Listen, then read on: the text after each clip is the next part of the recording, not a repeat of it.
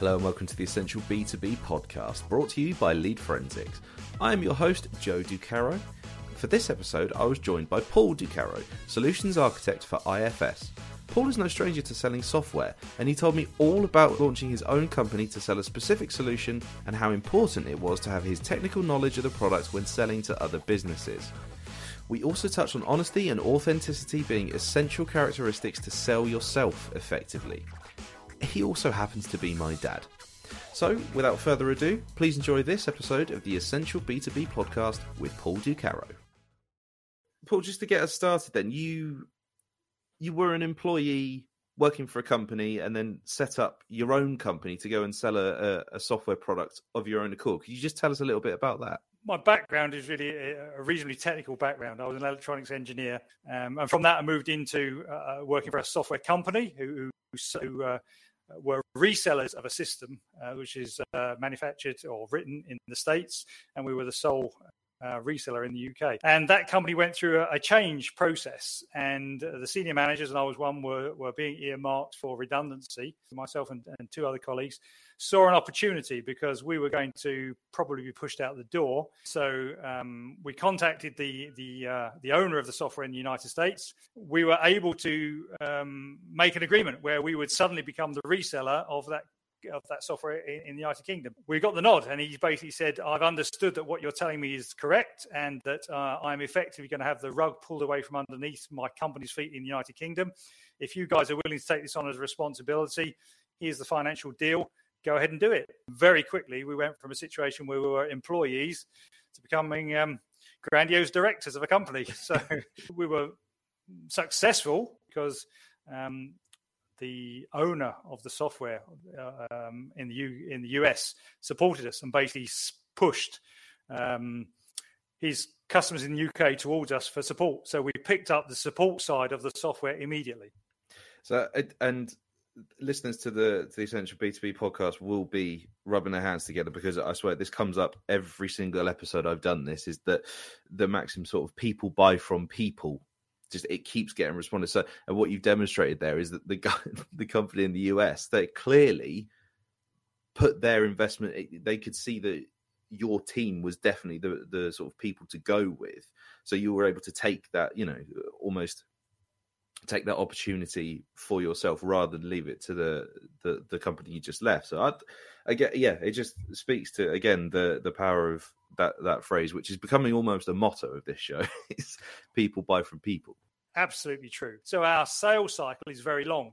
A typical sales cycle when we were in a smaller company would easily have been 6 months to 12 months. If you closed the deal from start to finish within 6 months, you were doing very well. And that's just simply because what we sold was a solution which was sophisticated, complicated, and multifaceted. So we had to be in a situation where, although we were a very small team, we had to get over that. That's one of the big issues. How can you, small people in the UK, be selling this very large piece of software? So we had to demonstrate to people that we knew what we were talking about. And we were successful to do that because we had worked with the product for many years, and we had the depth of knowledge. And of course, in that solution cycle, you're not just selling to one person. It's a sale upon a sale upon a sale, and you have to keep winning those sales and knocking those doors down and walking through those gates, however you want to describe it, to ultimately get the piece of signature on the paper that says, okay, we've signed up to the software. So you can only do that if the people believe you. So they have to understand. You have to go through the door with the knowledge to say, I know my product. That's one thing. You can know software inside out, but do you know their industry? Are you able to demonstrate that when they ask you a question, and this is one of the things that takes a little bit of time to get to, in my opinion, is the situation where you can be relaxed, because when they ask you a question, not only do you understand it and the terminology will be different, but you have the knowledge to actually question them back. So if they ask you something which is an acronym that you don't understand because it's not an industry standard, you can ask a follow-up question or a searching question. And by asking that question, they realize you're confident enough to actually not be flustered. And when they give you a little bit more information, you then turn it around in your terminology and go, oh, you mean this? and then you get the nod, and then you're on the same wavelength, and you've got that handshake of information, and they're buying into you as a person. And that is what you're talking about. You are selling yourself, not as a person, but because of your knowledge and your industry expertise. That's what we aim for. That's what you have to try and achieve. Where your background is more sort of technical and the operational side of things, I mean, I think you probably describe yourself not necessarily a traditional salesperson in that sense, but you mentioned a couple of things as to why your input there would be useful within the sales cycles. Are there any more things that stand out to you that where your input becomes valuable to those people? I think it's understanding, because this is you're not selling, no disrespect to anybody who does sell cell phones, but you're not just showing a cell phone, a mobile phone, and showing the features and trying to tell someone why that's a good fit for what they want. You're talking about here that something which is quite complicated, quite sophisticated, and effectively runs companies. So I would say the thing that we managed to do quite successfully is to build a sales team. And the sales team isn't just about the sales manager, the sales director, the salesperson. It's the salesperson in conjunction with other experts that they draw upon. And if it's done well, it's seamless, and that's when you win easily. But it takes time, because you have to trust each other, and you have to have that really important point. And I stress this, where the salesman stops talking. It's as simple as that. When the salesman stops talking, then there's an opportunity for someone to buy. And that's my belief. And I've worked very closely with my sales team, and I'm my sales guy, and we've come to that conclusion that there is an opportunity for him to be quiet. And when he's quiet, then we can move forward sometimes. It's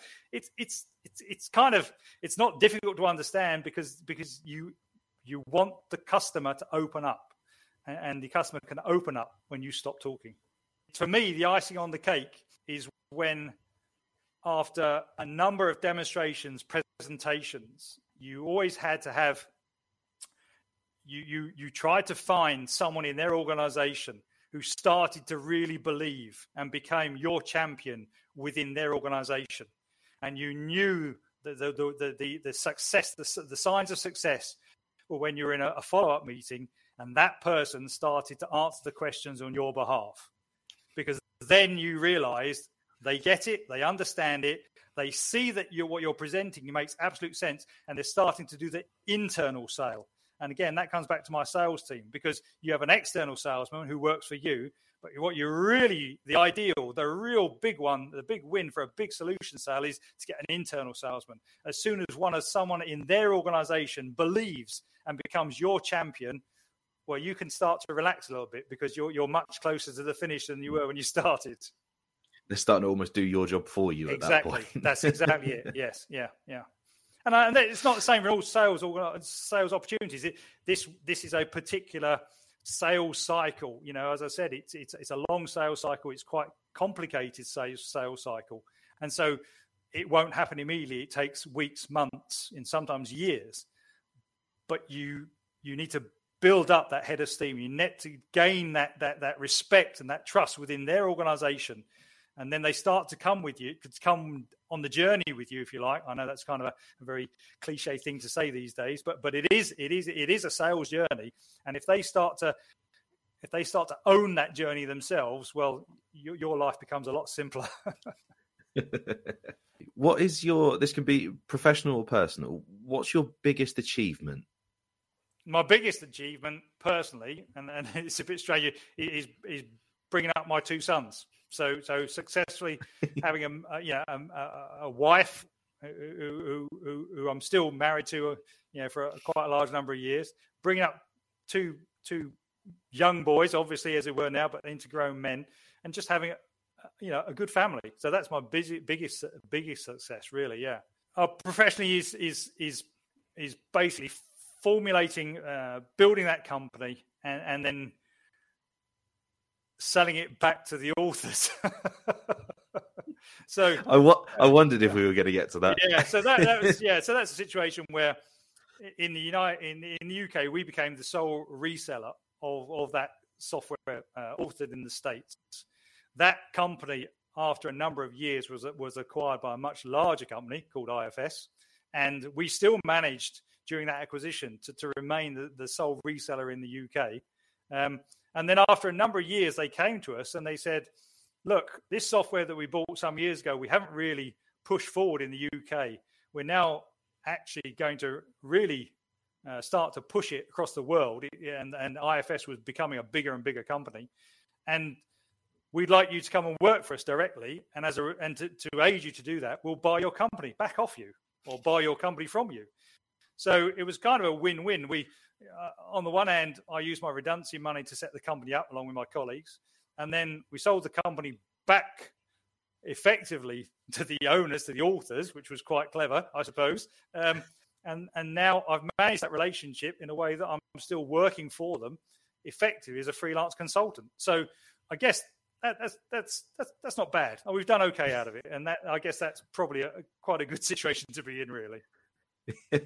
It's not a bad little story to it, is it? Is take it, No. Make it your own, sell it back. That's pretty good. Have you considered buying Twitter off of Elon and then selling it back to him a few years later? Yeah. Well, now, yeah, I'm not sure what his offer price would be at the moment, but I suspect that not many people would have done that deal. I mean, it's not difficult to buy a company at a lot of money and make a huge loss on it. So we'll see. But yeah. What really motivates you then at the start of your week or start of your day? What gets you out of bed? What keeps you going? Getting out of bed's never been a problem for me. I'm an early morning person, so the sun, typically the sun is there, and I get up. I just, the coffee machine motivates me in the morning. That's the first thing. Get down to the coffee machine. But yeah, in terms of work, I am pretty much self-motivated. I mean, since I've never had a real problem in motivation. In terms of what I like, actually, now having done implementations, certain amount of support roles, some sales, consultancy-led sales, which is really what we were talking about earlier on. What I really quite like now is opportunities where we go into or they ask me to go into a new company or a company we haven't dealt with before, and we try to understand their business requirements. It's something I'm doing at the moment for a particular customer, and I really quite like that, because at the back of your head, you've got how the solution can work. You've got the software that you've got to deal with, but really you're still trying to present your best front. So I have to say to people I work with, you have to understand that although we've closed the deal, there's a lot of money on the table, and they still need to be reassured that their initial sale, which is they've signed the contract, is being fulfilled. So during that implementation period, and particularly during the early days, you have to continue to win them. You have to continue to sell. So you have to sell yourself as a consultant to say, when I'm asking you about your business, because I'm trying to match your requirement with our application, I'm still selling myself. I'm still presenting myself as someone who is creditable. And that's really, I quite like that. It's a bit like doing sales presentations every day for the same client. So you're getting down to the real detail. You've done the sales presentation, the veneers, you've covered that. Now you get into the real deep woodwork of the thing, and you're getting to the nitty gritty of exactly how they currently work. And of course, what you've got to do is work out how you improve it by using your software or your implementation methodology. Yeah, we're all salespeople. We are really all salespeople. It's just at what level you've got to work with the people. So you present yourself in the best way. You present yourself as acceptable in terms of presentation, in terms of knowledge and experience. And you've got to get those people to open up to you in some way. And of course, once you've done that, once they believe in you or understand that you understand them, you've got more opportunity to actually then move forward. What's particularly interesting about what you've just said there is that is not quite word for word, but as very nearly the various speeches and pieces of advice you've given me when going for job interviews is about how you've got selling yourself. Yeah. And what's the most important point as well, Dad? What is the most important point at the end of that interview process? You've got to ask for the job. You've got to close the sale. You can wrap it up any way you like, but ultimately, at the end of every job interview, if you don't ask for that job, you won't get it. Well, let me tell you, my experience, it works, and then you find yourself hosting a podcast. So, well, yeah. How do you decompress from work then, and how important is that divide between work and personal life for you? It's now it's much easier for me because obviously I'm at the end of my work career. I've reduced the number of days I work, and my obligation to my work is reduced. When we were running our own company, obviously your commitment is 100%. So you get up in the morning, you walk down to your PC, and you start, and you don't really finish, because right up to the end of the day, you're taking phone calls from your colleagues or whatever it's going to be. So there is a natural cycle to this. Obviously, it is very important to find a way to decompress, as you say, to move away from it. And I can't stress how important that is, because, you can, in my opinion, you can focus for a certain period of time. And when I say focus, I don't mean on a project by project basis. I mean over a period of a number of years, because there is an intense period of growth that you've got to go through. So growing our company, we were very, very committed. But it will catch up with you in the end. And so some of the things I found, obviously drinking coffee, because that's one of the things I do. But the other thing I found is, and I went back to time and time again, was running. I've always had, I'm not a brilliant runner, but I've always had an ability to get up and run. So I went through that sort of couch to 5K process a couple of times.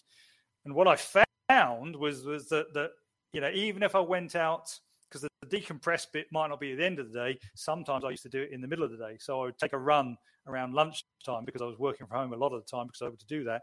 And the process of going through that run would actually solve many of my operational problems, the issues I had. Because there's something about, for me personally, there's something about running, probably struggling to breathe, which switches the brain off. And the brain goes into, I've got to concentrate on staying alive mode. And then for some reason, what happens is, it seems to, in the background, be able to solve some of the problems I had. So I'd often come back from a run, and the problem that I was struggling with before, I went, okay, I know the answer now. So that I found that very, very useful. Paul, thank you very much for coming on to the Essential B2B podcast. It's been a very insightful chat, and I'm certainly asking you questions I've never asked you before. So It's quite interesting getting your answers for them. But if there was one top tip that you would like people listening to this podcast to take away with them, what would that be? I think the most important thing is just to be true to yourself. Is to be honest. That's the thing. So when you're in business situations, sales situations, if you like, just be yourself. Don't try to put a front on, because people will see through it very quickly. There's always someone who knows that much more than you do. And it may not be apparent immediately. So it's far better to be honest and upfront. And I would say, and part of that is about being confident enough to ask the question. So if you don't understand what someone is talking about in a presentation situation or a sales situation, just have the confidence to ask them to explain. And it's a possibility that everyone else in the room knows exactly what they're talking about. But the chances are you aren't the only person. And the honest truth is, if you don't know the answer, you've got to ask the question, because it will lead on and it will become more obvious. So that's my advice, is be confident enough to ask those questions that sometimes you think, well, everybody else in the room knows this, but I don't. It's probably not the case. And just asking that question, in my experience, often opens up the opportunity. So then the person follows up with more information, and information is key in these situations. So you then start to learn a little bit more about them. And sometimes you can just turn it around and go, oh, is that what you mean? We call it this. That's what we do with it, and we solve it in this way. So I've often found that actually just being confident enough and honest to ask the straightforward, I don't understand this question, wins. That would be my advice. I guess another theme that comes up is how important authenticity is in all facets, in all aspects of sales, marketing, business, everything. If you're being inauthentic, you will be found out very, very quickly. Absolutely. So, Paul Ducarreaux, thank you so much for joining me for this episode of Essential B2B podcast. And I'll be around yours for tea at some point soon. Okay, you're very welcome, son. See you soon. Cheers. Thanks very much. Bye-bye.